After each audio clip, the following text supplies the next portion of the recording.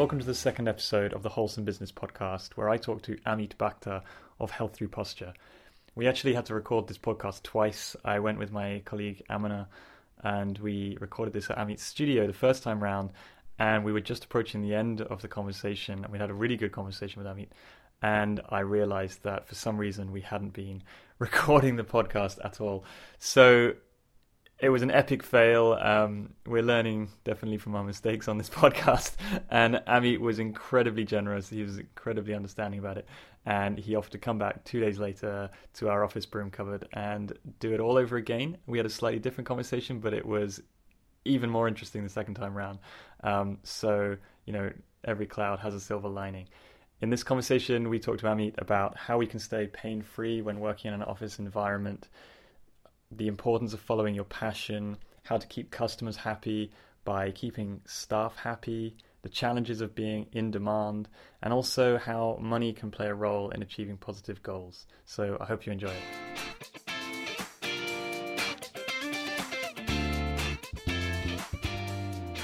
So thanks for coming in again, Ameet. You're welcome. Today, let's kick off by finding out a little bit about what you do. You're a postural alignment therapist. I think a lot of people probably aren't familiar with what that is, and you specialise in the Yagoski method. So do you want to talk us through what that is and the philosophy behind it? Yeah, so basically, so I help people with their posture. Kind of at Wholegrain, what's kind of your kind of, not slogan, but your theme is to make websites that are good for you, right? Exactly. So for me, it's kind of like, it's to help people live pain-free. And I've found in my experience that most people, if they get pain in some point in their life, or it's back pain, hip pain, etc., it's because their posture has gone out of position. And so what I do is I help people improve their posture so that they can be pain-free. And it's not really about you trying to sit up or stand up straight. As you're looking at me, I'm not sitting up that great am I at the moment.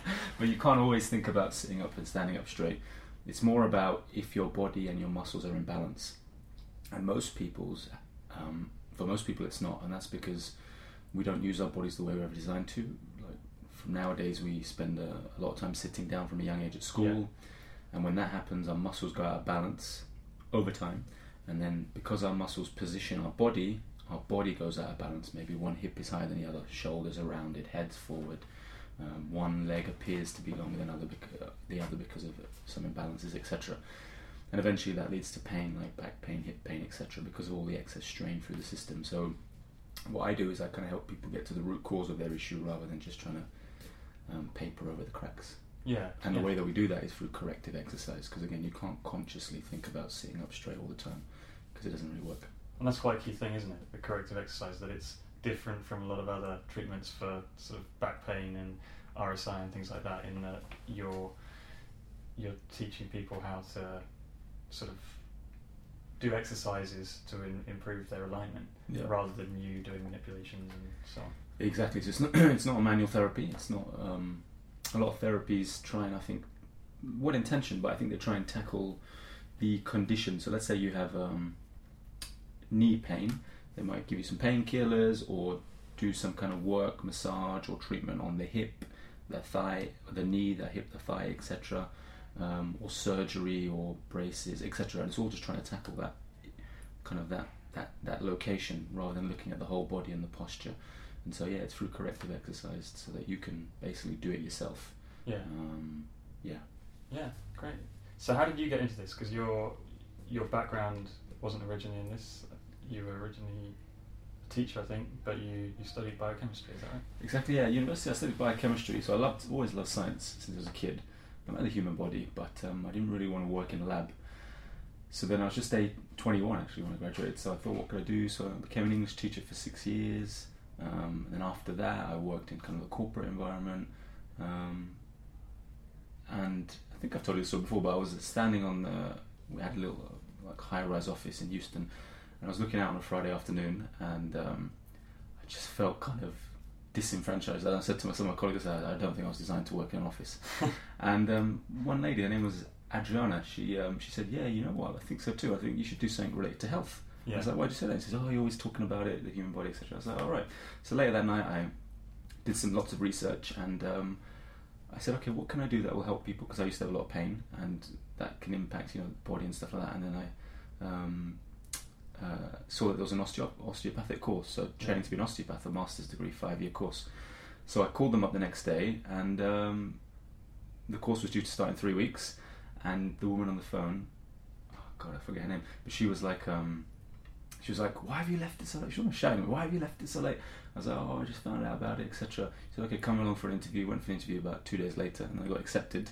And I started, and then I did that for 3 years, but in my 3rd year I found out about my current method, which is postural alignment therapy, but it's based on a method called the Egoscue method, which is founded by this guy in America. And I found out about that. So at the same time as studying osteopathy, I was studying the Egoscue method as well.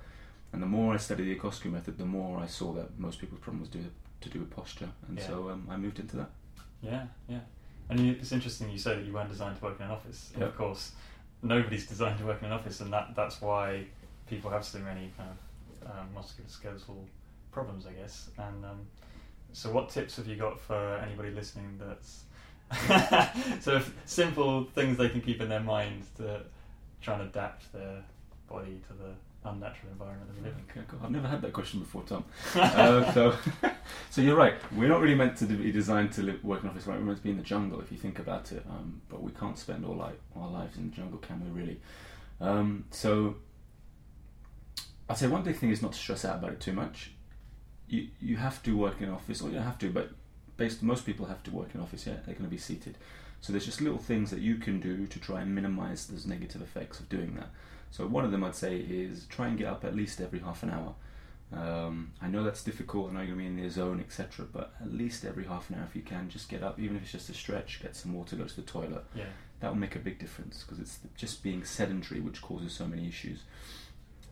Number 2 is give your body a bit of variety. So if you're at the same desk with the same chair height, with the same monitor height and the same mouse position, you're doing that each day, so the same muscles are kind of getting used.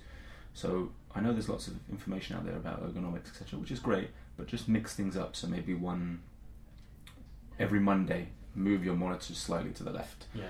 Move the mouse to position, change your chair height, and the next week change it again. Just keep trying to mix things up and do that in life as well. Yeah, that's definitely one that's helped me. Yeah. And I mean, I move things around as much as I can and experiment a lot, which I think is kind of a key thing. But I've got a standing desk and a sitting desk, and I kind of move between the two. Yeah. How are you finding the standing desk? I really like it, actually. Yeah. I mean, but again, it's one of those things where I couldn't stand at it all day. Exactly. So, it's variety, right? Because our bodies are designed to have variety. And when we lose, because we don't live in a world of so much variety, we tend to sit on the same sofa at home, the same dinner table, the same car seat, etc. Certain muscles shut down. That causes the posture to go out of position, and then you end up with excess wear and tear and then pain, right? So variety is important, and also just moving around when you're not in the office. Remember, being in an office is not an ideal environment, so there's little things you can do, but what's more important than the office environment and the chair is the body you bring to the chair and the office. Does that make sense? Yeah. So a lot of people, they blame, let's say they run and they have pain, like knee pain, ankle pain, etc. They'll blame the running. But running is not a problem, right? Because we're designed to run. It's the body that you bring to the running. So the best thing that you can do if you're going to be in an office, those little things I mentioned, but also to just try and get your body in a better position, in more balance, so that when you come into the office, you're more able to deal with that environment. Does that make sense? And the way that you can do that is through posture correction exercises. So if anyone, I don't know if it's going to be in a link somewhere around when you post this up, but if you go to my website, which is healththroughposture.com, I'll post a link to that. So it's healththroughposture.com /blog, or just click on the blog link, the blog menu. What would I call that menu button? Yeah, in the website menu. Yeah. Exactly, there we go. So if you click there, there'll be a host of videos about exercise you can do in the office, general posture exercise. So do them every day, so that you're in a better position for when you go in the office. So I'd say those 3. Get up at least every half an hour, more variety for your body, and just be more posturally aligned for when you go into the office. Yeah. And actually, even though, I mean, I obviously, I come to see you regularly, and I have a menu of exercises that I try to do almost every day, and I know that I always sort of complain about how much time it takes. But we have an ongoing negotiation, right? Yeah. But for an average person, I mean, I guess I'm sort of fairly extreme case that I'm tackling sort of years and years of of bad posture that caused me problems. Yep. But for an average person who's just trying to keep themselves in check, just probably even a few minutes a day, I guess, is a lot better than doing nothing. A few minutes a day is definitely a lot better than nothing. I mean, ideally, most people, I would like to see people doing 15 to 20 minutes. Yeah. But there aren't 15 to 20 minutes worth of exercise on my website, but there's 3 or 4, say, different kinds. So even just doing those each day can make a massive impact. So yeah, the body's got an incredible ability to heal and get back to its normal. It wants to get back to normal. Yeah. It just needs that stimulus. So yeah, even a few minutes is going to help. And even, like I said, getting up every half an hour, it seems like such a little thing, but it can make a difference. Yeah, yeah. So it's these little things you do over time. Yeah, okay. I'm really interested, you mentioned before that you found out Egoscue for the first time at a Tony Robbins event. Yeah. I don't know much about Tony Robbins. I've seen some of his videos online. I know he's a sort of a very successful motivational speaker. Yeah. Tell us a little bit about what those events are like, because I think a lot of people probably heard of Tony Robbins but don't know what these events entail. And what did you get out of it? So, Tony Robbins is kind of, he calls himself kind of a peak performance coach, a strategist, kind of life strategist. And I would recommend anyone just go get one of his books. I think it's a great book. Awaken the Giant Within. I read that book when I lived in Italy for a bit. And I read that book and it was phenomenal. He just talks about different life strategies, but about so many areas. Like, he talks about health, he talks about finances, he talks about your emotional health, physical health, relationships, so many different things, career, business. So I went to one of his seminars. It was 4 days and it was phenomenal. One of the best experiences of my life. So I definitely recommend it. And you can go to his website, tonyrobbins.com. I don't work for him, just I really believe in what he does. That's a pretty mammoth event. I mean, 4 days. 4 days, and it's not little. It's not like like a normal conference from 9 till 5. You start at 9 and then you finish sometimes at 12 or 1 at night. Really? Unbelievable! It's unbelievable for 4 days. And is he doing all of the speaking, or is that other people that mix it? He does for that event. He does the first day and the third day, but the whole time. Yeah. So he doesn't even take any breaks either. You get like a 1 hour lunch or dinner break maybe. Yeah. But for the rest of the time, he's just on stage non-stop. Wow. It's unbelievable. And it's such. I would recommend anyone to go there and just go to one of his events. And the 4th day was all about health. Yeah. And that's when I got introduced to the Egoscue method, because he's good friends with one of the founders, Peter Egoscue. And Tony Robbins used to have neck problems and back problems, and so he does his own exercise every day. And so I found out about it from then, and then I got trained up. Yeah. Wow, good stuff. So it's really has changed your life. Yeah, absolutely, because I wouldn't be doing what I was doing now if I hadn't found out about it. Well, the universe works in funny ways. Right? Yeah, so that's true. But you've come around some other way. Maybe, but because of him, and also some of the stuff he talked about in terms of doing something you're passionate about and what you love, that I got from attending his seminar and reading his material. So that kind of helped me, or eventually took time to realize actually you're not really enjoying what you're doing. Switch to something you're passionate about, etc. Yeah. So massive difference. Massive difference. So I recommend it. So yeah, tonyrobbins.com. I'll plug his website more than mine. So tonyrobbins.com, and just read one of his books or go to one of his seminars. It's phenomenal. Yeah. Okay. Yeah. Good stuff. So you're talking about doing something that you're passionate about, something that you love. I think that's universally great advice for everybody. But a lot of people starting a business, it's all about making lots of money, rather than and people there seems to be sort of two camps. There's people who are sort of very corporate, and then there's people who run more sort of lifestyle businesses. And I guess in my world, doing web design, I'm interacting with people from all walks of life, and I find that people who are from the very much corporate world, they often make sort of comments about lifestyle businesses in a slightly derogatory way, as if they look down on it, as if it's like they're not real businesses. Do you know what I mean?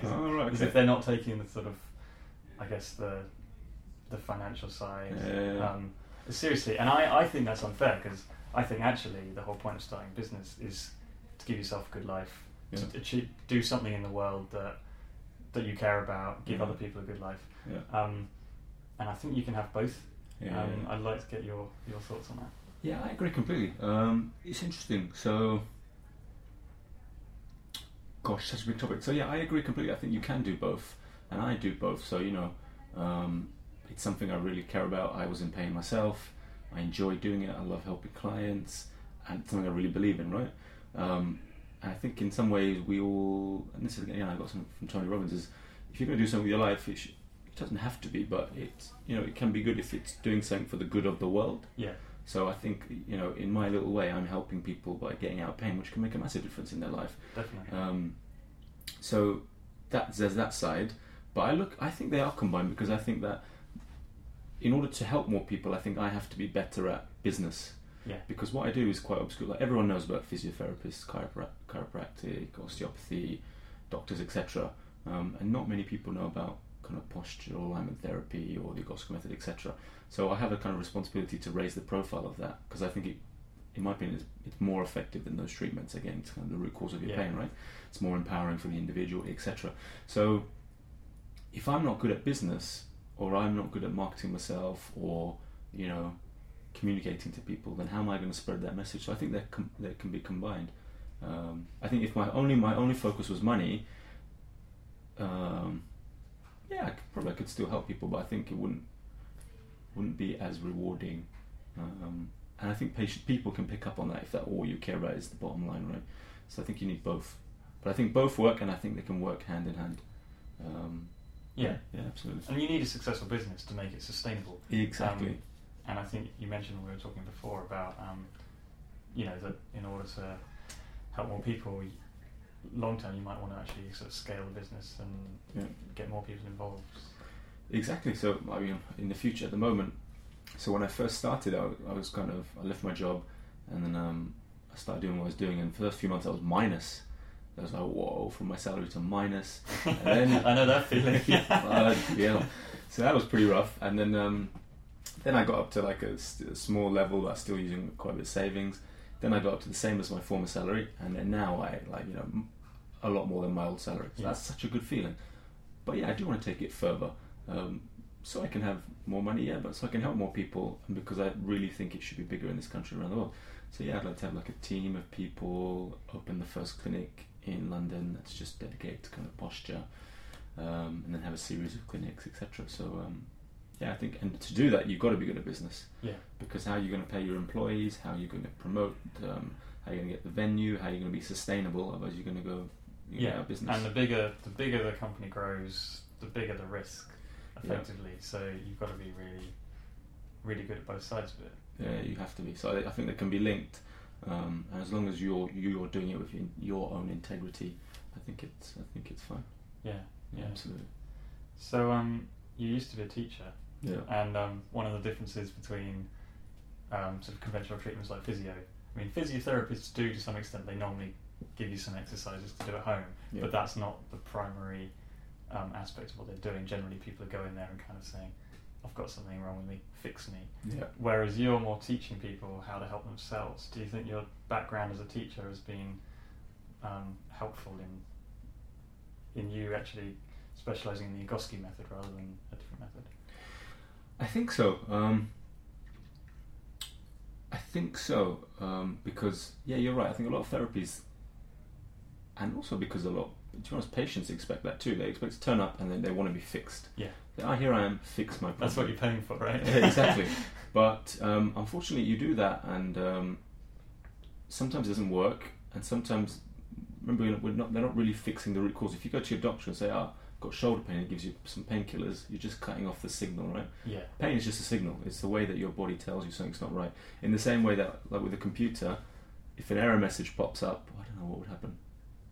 And it says systemic crash due in 2 days, and you just wipe the screen, you haven't really solved the problem, right? It's still there in the background. Yeah. Same thing with your body. So with physiotherapy, and I think physiotherapy has its place. They can do rehabilitation really well. Maybe they can help in the short term, but the exercises they give are more kind of strengthening. Yeah. It's just kind of quite general. It's not looking at the whole body and saying how do we get the posture better. And the onus is more on the physiotherapist leading it, whereas I try to, and posture therapy in general tries to, like, as cliche as it sounds, help you help yourself. Probably when we first met for our first session, right? Can't remember, but I usually would have said, look, it's different from other therapies. My job is to guide you and help you help yourself by giving you the tools, giving you these exercises so you can do them yourself, and then continue to do them throughout your life. Being a teacher, I think, has helped that, because a good teacher doesn't just teach someone and give them knowledge. It teaches someone how to develop themselves, right? Yeah. It's like a parent, right? I'm not a parent, but I think I wrote a quote on Facebook one day I thought was really good. It said, the job of parent is not to always take care of the children, but to teach their children how to take care of themselves. Yeah. So they can become adults and just flourish, right? So it's kind of like that. Yeah. One of the things I find, I mean, and in all walks of life, pain is a great motivator. So in terms of doing my Egoscue exercises, I find that, when I'm in more pain, I'm more likely to spend more time doing the exercises, and then as I start feeling better, I slacken off, and then things get worse, and you go in this sort of peaks and troughs. And I guess that's true in anything in life, really, including like business, where when things are going good, you don't bother spending any time marketing and sort of nurturing customer relationships as much as you should do, because you're so busy just doing the work because things are good, and then when things are bad, you're always sort of running, trying to get customers and so on. What are your thoughts on sort of motivation through the good times? I think that's tough, isn't it? Like you said, we do respond to pain as a species, right, as human beings. I think out of all my clients, probably about 10% of them are proactive, so they can only come to me to stop because they want to reduce their risk of pain in the future. But 90% of people who have pain, and then once we get them pain-free or we improve things a lot, I always tell them you need to carry on doing it, right? Because it's like a dentist. If you go to your dentist and your teeth are a bit messed up and he's saying, how often do you brush your teeth? Once a day. I'm not doing it in the evening. He'll tell you to brush your teeth in the evening, right? You brush your teeth, or let's say your teeth are fine. You're not then going to stop, are you? You have to carry on for the rest of your life. So unfortunately, you do have to be a bit proactive. But unfortunately, you can tell people that to the blue in their face. Sometimes pain is the only thing that will get people to do something. So I guess the key part is probably trying to ingrain things as habits. So that you just do them without even really thinking. Absolutely. Like brushing your teeth is a habit now, right? Yeah. It's weird not to brush your teeth in the morning. I guess I try and do that with my clients. Like with you, would you say that is a... I can tell from your facial expression, personal. Like doing your posture exercise in the morning, how long is your menu in the morning? It's not, well, it varies obviously, but it's normally about 25 minutes. 25 minutes, really? Yeah. Okay, I thought it was somewhere between 15 to 20. Well, the current one's quite short, but I mean like averaged out. Averaged out, okay. Yeah. So let's say 25 minutes. So does it feel weird not doing it in the morning, or not really? I'm aware of it, yeah. Because Okay. what I've tried to do is I've tried to do it before I have my breakfast. So I get up in the morning and I do it. Really? Yeah. Are you not hungry then through the exercise? You're like cursing it, damn, I have to do these exercises. Yeah, but I know that if I have breakfast, then after breakfast, then I clean my teeth, and then I go and work. Yeah. So I've kind of found that I have to do it straight away, and then there's no distraction. Because as soon as I get distracted, it's really hard to then motivate myself to fit it somewhere else in the day. Particularly I do the tower exercise, which nobody listening would know what that is, but it basically takes 1 to 2 hours and do it once a week. Yep. And so that I've actually been quite good at developing as a habit. Basically it's like Friday morning, that's what I do. I set Friday morning? I didn't know you do on Friday. Yeah. And that's, it's become a habit quite quickly. Yeah, I mean, everyone can find, unless your life is completely crazy, you can always find 10 minutes, right? Yeah. Or 15 minutes, I think. So, 15 minutes of posture exercises, I think that is better than an apple a day. Trust me, 15 minutes of posture exercises a day, that will keep the doctor away, potentially. So, I just made that one up. Yeah. I should post it on Facebook, maybe. Forget the apple. Maybe I could get like a picture of an apple, like with a cross through it, and say, forget the apple a day, 15 minutes of my posture exercise a day will keep the doctor away. I'm going to do that. See how many likes I get for that. Yeah, okay, I'll look out for that on Instagram. Yeah. So you mentioned when you started as an Egoscue practitioner. But it's important as you say, because otherwise I might get sued. So the Egoscue method is it's like it's a method found in America by Peter Egoscue, but it is trademarked. Mm-hmm. So I'm trained by Egoscue University, which is like the teaching wing of the Egoscue method. So you can say I do posture therapy certified by Egoscue University. But but you don't actually work for. Yeah, I don't work for them. It's important I say that, just so I don't get sued or anything. Please don't sue me. Got it on record. I got a record. Disclaimer. Yeah. Okay, so when you started as a posture therapist, there we go. that must have been. Well, it sounds like you've taken quite a few big risks in terms of changing career. You switched from being a teacher to a corporate job, then you quit the corporate job, went to train chiropractors, was it? Osteopathy. And then, before you finished that, you then made another change to posture therapy. Yes. So, do you consider yourself to be a risk taker, or is it just something that kind of you don't really think about? You know what? It's quite weird. Most people meet me. I'm not actually a risk taker. Like I am trying to change. I'm a bit anal. I try and get everything perfect since a young kid. Everything's got to be perfect. I want to know the outcomes, everything. So if you look at my life, though, it's interesting because I haven't really done that.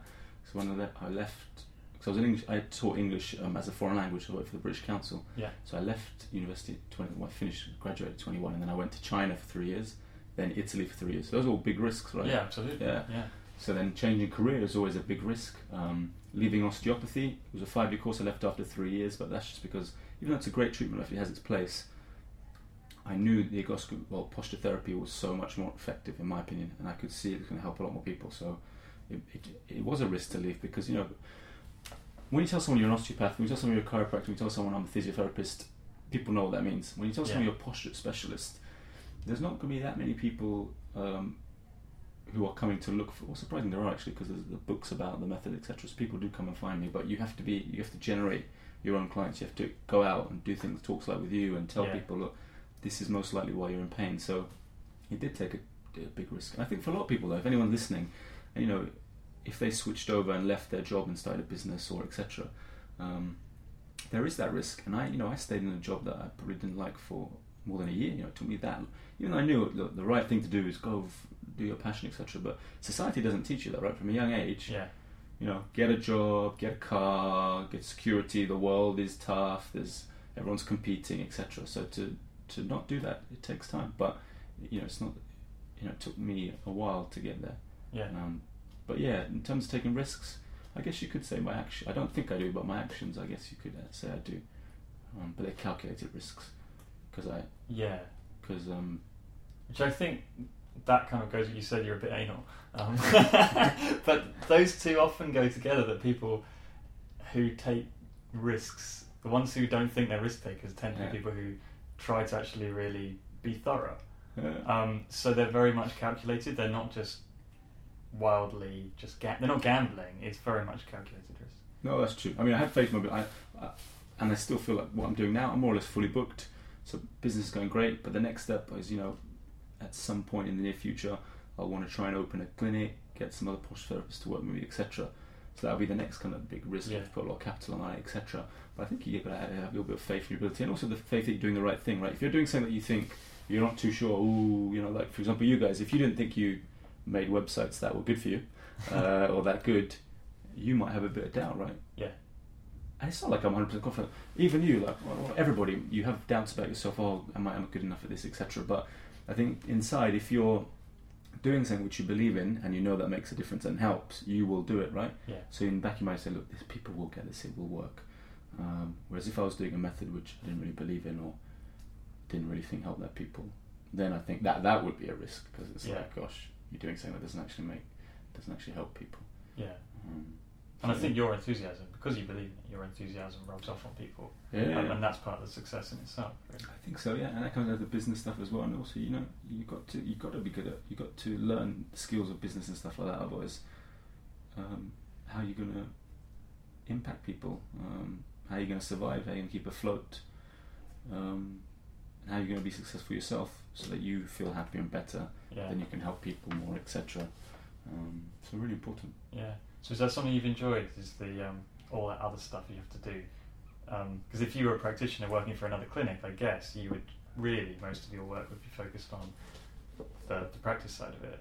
But because you're doing it under your own brand, Health Through Posture, you're running your own business, and so you've got to learn marketing skills and finance and so on. I think that's really interesting. I think for a lot of I think most therapists in the health industry, they don't really find their own clients, if I'm honest. I think so. I think I can say that, because if you're a physio, you'll join a local physio, you'll join a surgery or a physiotherapy center or a gym, etc. Same thing with a doctor, etc. Same thing with an osteopath, etc. But with mine, not really. The business side was really important because it's not that well known, right, yet. But I've loved that side of it. It's really fun. I enjoy it just as much as being a practitioner. Being a practitioner is great. Love helping people, love working with people, love seeing the results. But I also love behind the scenes. Like we spoke about it before.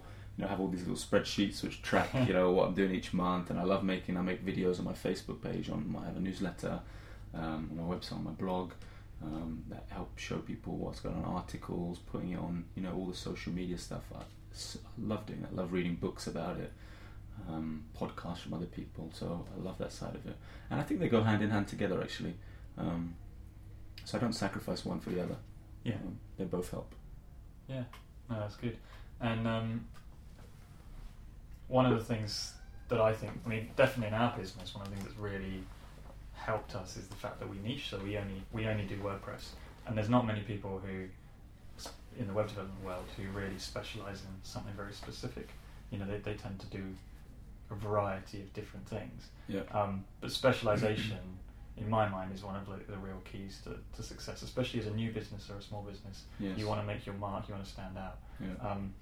And for you, because you're doing posture therapy in the Vygotsky method, which is something quite unusual. Although it might seem a risk because the market's small, I think actually that's a massive, USP for you guys, or for you, because if you'd finished your course in osteopathy, then you'd just be one amongst thousands of osteopaths, I guess. I think so. It's interesting. When I was studying osteopathy, some of my student colleagues, we were talking about, when we qualify, how we're going to get clients, because there is a bit of oversaturation, because osteopathy is growing, but there's also so many more. They're churning out thousands each year, right? Yeah. But there are some like I work with a great osteopath in one of the clinics in Greenwood, and he's constantly busy because he's so good. Yeah. And so he's good in his local area. People know him, and there's some who struggle for work. So it also depends on your business side. But yeah, there's not many people who do what I do in terms of posture therapy in London or the UK. So that does help to some extent, but also means it's less well known, so I have to do even more work than most people to promote it. Yeah. But in terms of niching, I agree actually. I think you have to focus on certain, and maybe I could do that better, focus on certain areas and say, look, I'm going to target this kind of person, etc., my material, but I think my market is anybody in pain really, and who wants to be proactive about it, because not everyone's going to want to be proactive. Some people just want a pill, or they want a hip replacement, a knee replacement. I think that what I can help show people, what I'm trying to show people, is that is not going to solve all your issues. It might help in the short term, but usually the pain will come back, or it will come back later in your shoulder or somewhere else because you haven't targeted the root cause. And a lot of people have been through sort of all of that. They've had the pills, they've had the surgery, tried all the different methods. You told me that. I think you tried surgery, but you tried lots of different methods. I've always. I've never believed in surgery. Though I've always said no, I'm not gonna go down that route. But in terms of other things, I've seen all sorts of specialists, had all sorts of treatments. Doctors giving me painkillers and things, which to be honest, generally I stop quite quickly because it's not dealing with the root cause. But I'm guessing that there's probably a lot of people like that who have been offered those sort of treat the symptom type solutions, realise it's not working, and now they actually want somebody who's going to say, look, let's treat the root cause. I get a lot of extremes, because I get a lot of people who've literally tried everything, and then that's how they found out about the method, or they read Peter Gosku's book called Pain Free, etc., which is a great book. I recommend it if you want to be proactive and look at things yourself. It's called Pain Free by Peter Gosku. So sold millions of copies around the world. So what was I saying? People. So I get people all the time. I've done the physio, I've seen the osteopath, chiropractor. One guy saw an osteopath, chiropractor, Pilates, doctors, steroidal injections because of a disc bulge, core strengthening exercises, rest, even talked about surgery, etc., and is still in pain, and then I helped him. So you get lots of people on the extremes who've tried everything, or think they've tried everything. So that does happen a lot. So I think as the sector grows, or as awareness grows of posture therapy, then people like yourself who are actually in there early promoting that are going to emerge as sort of leaders and thought leaders, I guess, to some extent. I hope so. I mean, we all have visions, I guess, for our own business and what we want to do, right? But honestly, I will not. I don't think I'll be content unless in my lifetime, well, maybe I'm being overambitious, but who knows, that, you know, posture therapy is as well known as physiotherapy, osteopathic, chiropractic, other options, and people realise it's more effective in a lot of cases.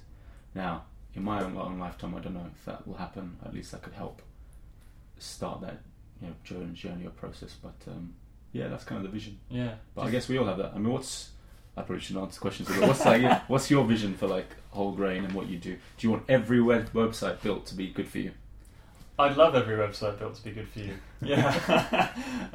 I mean, actually, there's kind of two sides to our business. So there's obviously what we do for our customers, which is about building websites, and we want to make sure that we build websites that actually help our customers meet their own business needs. Yeah, and you design my website. Yeah, exactly. It's a great website. If I do say so myself. Thank you. But there's also like internally the business itself, that from my perspective, it's not. I don't look at it as a business. I look at it as a group of people, and those group of people all want to have a good life. They've all got their own individual dreams and ambitions. And so for me, it's almost a vehicle for working with people that I really enjoy working with, that I enjoy spending time with, and us all working together to try and help each other achieve our own dreams. Which doesn't always necessarily involve the work we're doing directly, building websites. Sometimes it's about the sort of how do we fit that work around a sort of more complete lifestyle. And I think, you know, that's the thing that's really given me huge satisfaction in the last couple of years. Well, that's really amazing, actually. That's beautiful, actually. And it's interesting you say that, because I kind of follow you guys on Instagram and stuff, and you always see, like, you know, little lunch, having lunch together. Everyone looks a bit happy. And then I met who did I meet the other day? Amina, yeah, she was for you. I said, oh, well, I think when you'd left, I said, oh, how have you long you been at Wholegrain? She said, like, I think she had a couple of years, right? A year and 18 months. Probably is something like that. I'm very bad with time. So she said, yeah, I love it. She said, you know, we all have quite similar. They take care of us a lot. You know, we do things and we're creative. So she was loving it. And so kind of everything you said, she would echo that. So obviously, what your vision is actually happening. Yeah. And that's good to hear. I mean, that's the thing that I really enjoy most. And it's not just about, you know, me and Vanessa, we run the business. It's not just about us trying to look after everybody else. It's very much, you know, reciprocal that everybody in the team tries to sort of... Like a family, right? Help each other. Yeah, exactly. Yeah, like a family. So there's two sides to business. There's the client side, but also internally. Yeah. That's interesting. It's interesting. There's this company called Southwest Airlines, the most successful airline in America.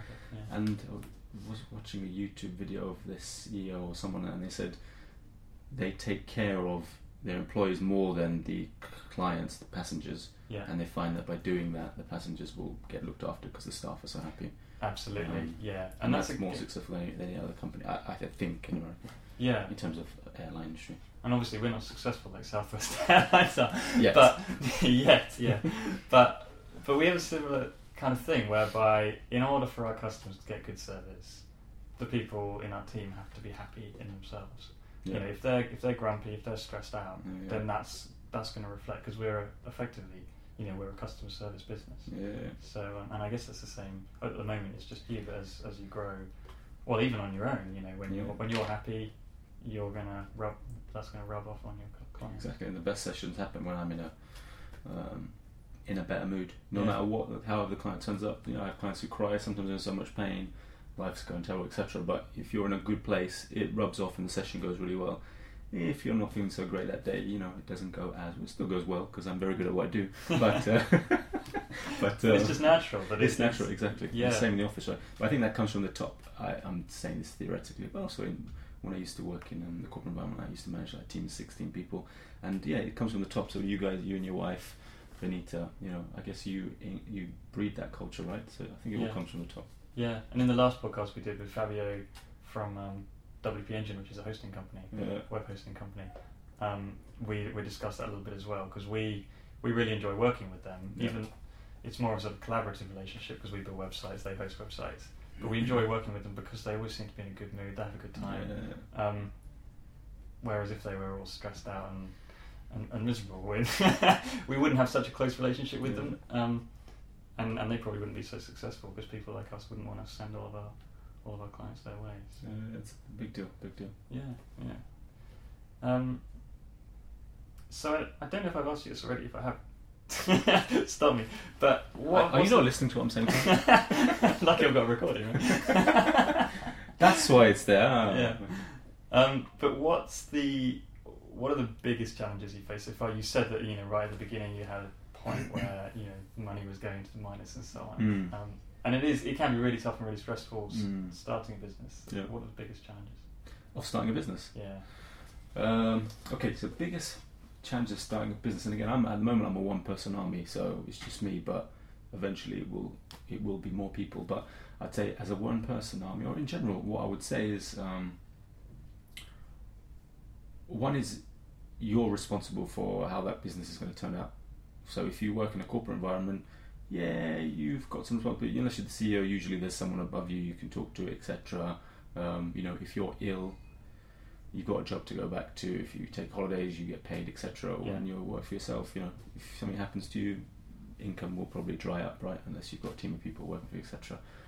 You are responsible for what happens. I think the biggest it's a tough question, but the biggest challenge for me, or I guess I can only speak from my personal experience, is that's a tough question. Biggest challenge I've had, I guess, going wise, but I was prepared for that, so I saved up before. Yeah. Well, I'm not really sure, Tom. I guess that's a question which caught me a bit off guard. Biggest challenges, I would say just know what you're getting into. You've got to work hard, but again, if you enjoy what you're doing, it's not really a problem. So I've worked really long days, 17, 18 hours, but I don't really see it as work because I enjoy it. So I'm not too sure. Maybe sounds like you've got it all figured out. No, I definitely have not. But I can't think of a good answer to that question. No, you're gonna have to invite me back. Okay, we'll do a part but that's 2. good. That's good that you mentioned that some of the challenges you've kind of seen them coming ahead of time. So even though there have been challenges, you've kind of known how to work through them. So at the moment, the biggest challenge, believe it or not, is actually being too busy now because I have too many clients at the moment. Not too many. If you're listening to me and you're a client, don't worry, I don't have too many. I can always do with more, but no, I know exactly what you're saying because we have the same issue. Fully booked, almost fully booked. So it's like, how do you fit people in? Then you can't fit people in, and it's a very good problem to have. But then I guess with you, because you've got lots of teams, you have to look at growing. But then you grow. How do you grow at the right pace and the infrastructure? Exactly. I'm not there yet, but I will be soon. But I guess that's a challenge. So. But that's a good problem to have, right? It's a high quality problem. Yeah, definitely. Yeah.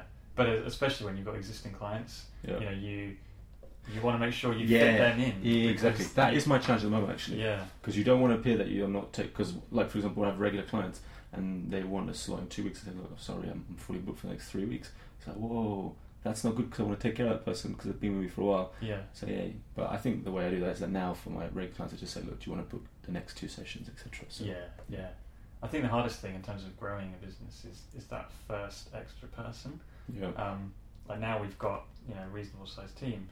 One extra person in terms of risk isn't that big, but when you take on the first person, you're basically doubling the size of your company. So it feels really, really scary to take that leap. And so and it's a fixed cost, more or less. It's a fixed cost, yeah. So let's say in your case you're at 120% capacity, and you don't really have time for that extra 20%. Yeah. But to take on an extra person, you've got to double your capacity. And so you're not quite sure if you can sustain that, and that was a real challenge for us a few years back. But eventually we just kind of bit the bullet and did it. And once we'd done it, then we realised, we could fill that extra 80%, keep that person busy, and then third person, fourth person, so on. And now you've got an empire. A little micro empire. Yeah. So a question I've asked you before, but I'm going to ask you again. Yes. Now that you've had time to sleep on it. Oh yes. What's your own vision of success for yourself in terms of, or how do you define success? Success, I can steal from Tony Robbins because he's taught me so much. So he says, and I agree, that success is kind of doing what you want to do, when you want to do, how you want to do it, with who you want to do it, wherever you want to do it. Yeah. So I wouldn't say I'm there completely, but I think success is just living your life the way you would like to, on your terms. And I think I'm approaching that more and more. I design my own schedule. I see how many clients I want, the time, etc., like that. So I think for me that is what success is. But I think success is always a moving target. I think important things. Not that I'm some guru in this area, but this is how I think is. It's easy to say than do, right? But I think success is always a moving target because you always have. I think as human beings in the society we live in, you have these goals and you think, oh, when I get to here, everything's going to be perfect, I'm going to be happy, etc. Yeah. But then when you get there, usually you adjust to that level and then you want something more, right? So I think success is living life on your own terms, being grateful for what you have all the time, and then just to continually grow, right? Because, I don't know what's like for you at the moment, so I'm right now. I am where when I first started my business, I wasn't sure if I'd get there. Right? Can I see enough clients and help enough people so that I can get fully booked and earn the income that's going to allow me to live the life I want at the moment? And I'm kind of there, right? Yeah. So then so now I'm here though. In my head, I'm like, oh well, actually, I should have a clinic. So it always changes. So yeah. So I think as long as you can appreciate where you're at. And just live a wholesome life, as you would say. Yeah. Then I think that's success. Yeah. Yeah. But I think it's a moving target, isn't it? You can't say, "Oh, I've made it." It's just a way of life, isn't it? Success, I think. I think that's a really good way of putting it. Yeah. Yeah. It is a way of life. Yeah. Exactly. Yeah. Exactly. Because otherwise you get bored, or you just get new one. Doesn't mean you always want more, but you appreciate what you've got. But you got to realise that it's always going to change, right? Yeah. And you're going to want different things at different times. So. Yeah. Life's a constantly changing process, really, and exactly. Yeah, I think that's a good place to end. Thank you, Ameet. Great. Thank you very much. Before we go, do you want to just tell people what your Twitter, Instagram, and website is? Oh yeah. So if you want to learn more about posture or what you can do, visit healththroughposture.com. And on there you'll get all the links to Twitter and stuff like that. On Facebook I post lots of videos and tips on kind of how to be pain free, so that's Health Through Posture. And then why not subscribe to my newsletter too, and you can find out all on the information. I'll send you useful tips kind of every 2 weeks and stuff like that. So yeah, that's the biggest thing. Yeah. And check out Tony Robbins. Trust me, change your life. I'll be doing that tonight. Okay, cool. Alright, thanks Ameet. Cheers, Tom.